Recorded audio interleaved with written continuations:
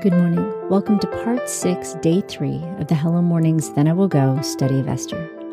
Our theme verse is Psalm 143:8. Let the morning bring me word of your unfailing love, for I have put my trust in you. Show me the way I should go, for to you I entrust my life. Today's reading is from Esther 9:23 through 28.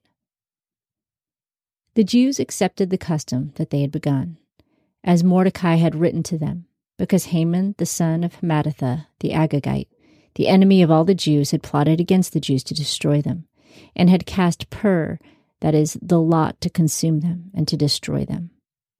But when this became known to the king, he commanded by letters that this wicked device, which he had devised against the Jews, should return on his own head, and that he and his sons should be hanged on the gallows.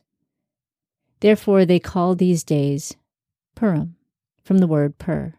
Therefore, because of all the words of this letter, and of that which they had seen concerning this matter, that which had come to them, the Jews established and imposed on themselves, and on their descendants, and on all those who joined themselves to them, so that it should not fail, that they would keep these 2 days according to what was written, and according to its appointed time every year, that these days should be remembered and kept throughout every generation, every family, every province, and every city, and that these days of Purim should not fail from among the Jews, nor their memory perish from their offspring.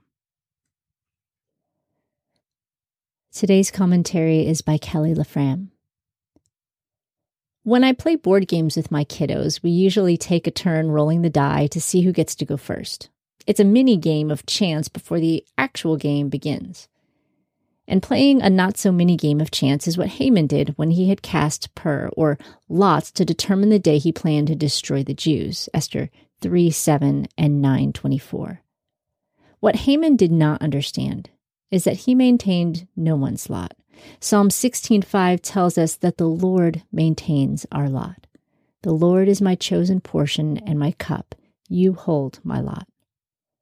Because God has total control of our past, present, and future, we don't need to worry about the seemingly random circumstances of our lives. He has it all under control, even when things seem out of control. The Israelites committed to celebrating yearly their victory over Haman and those that would kill them. They called this celebration Purim to remember that even though Haman had cast the lots to determine their destruction, he wasn't able to make it happen. Though Haman had the authority and power to make his evil schemes a reality, God had other plans.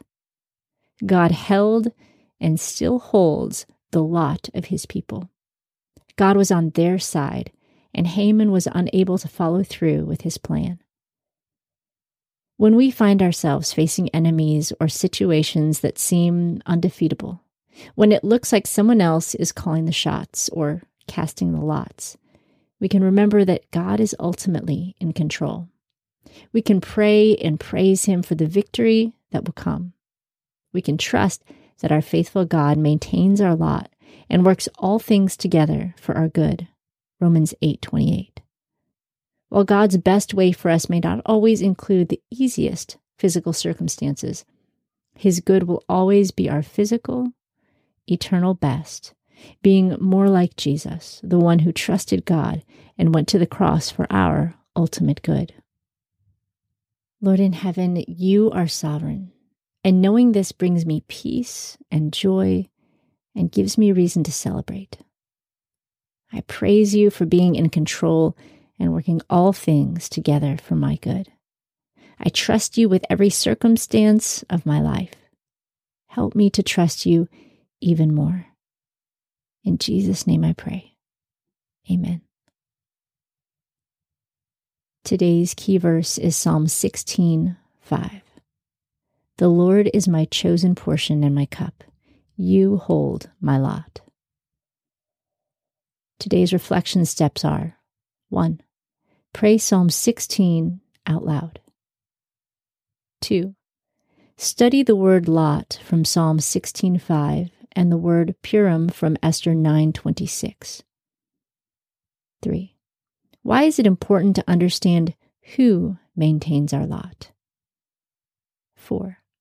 Read Romans 8:28 through 29, based on the context. What is the good we are promised there? 5. Purim was established to reflect on the Israelites' victory over their enemies. Why is it important to reflect on the victory Jesus won for us at the cross?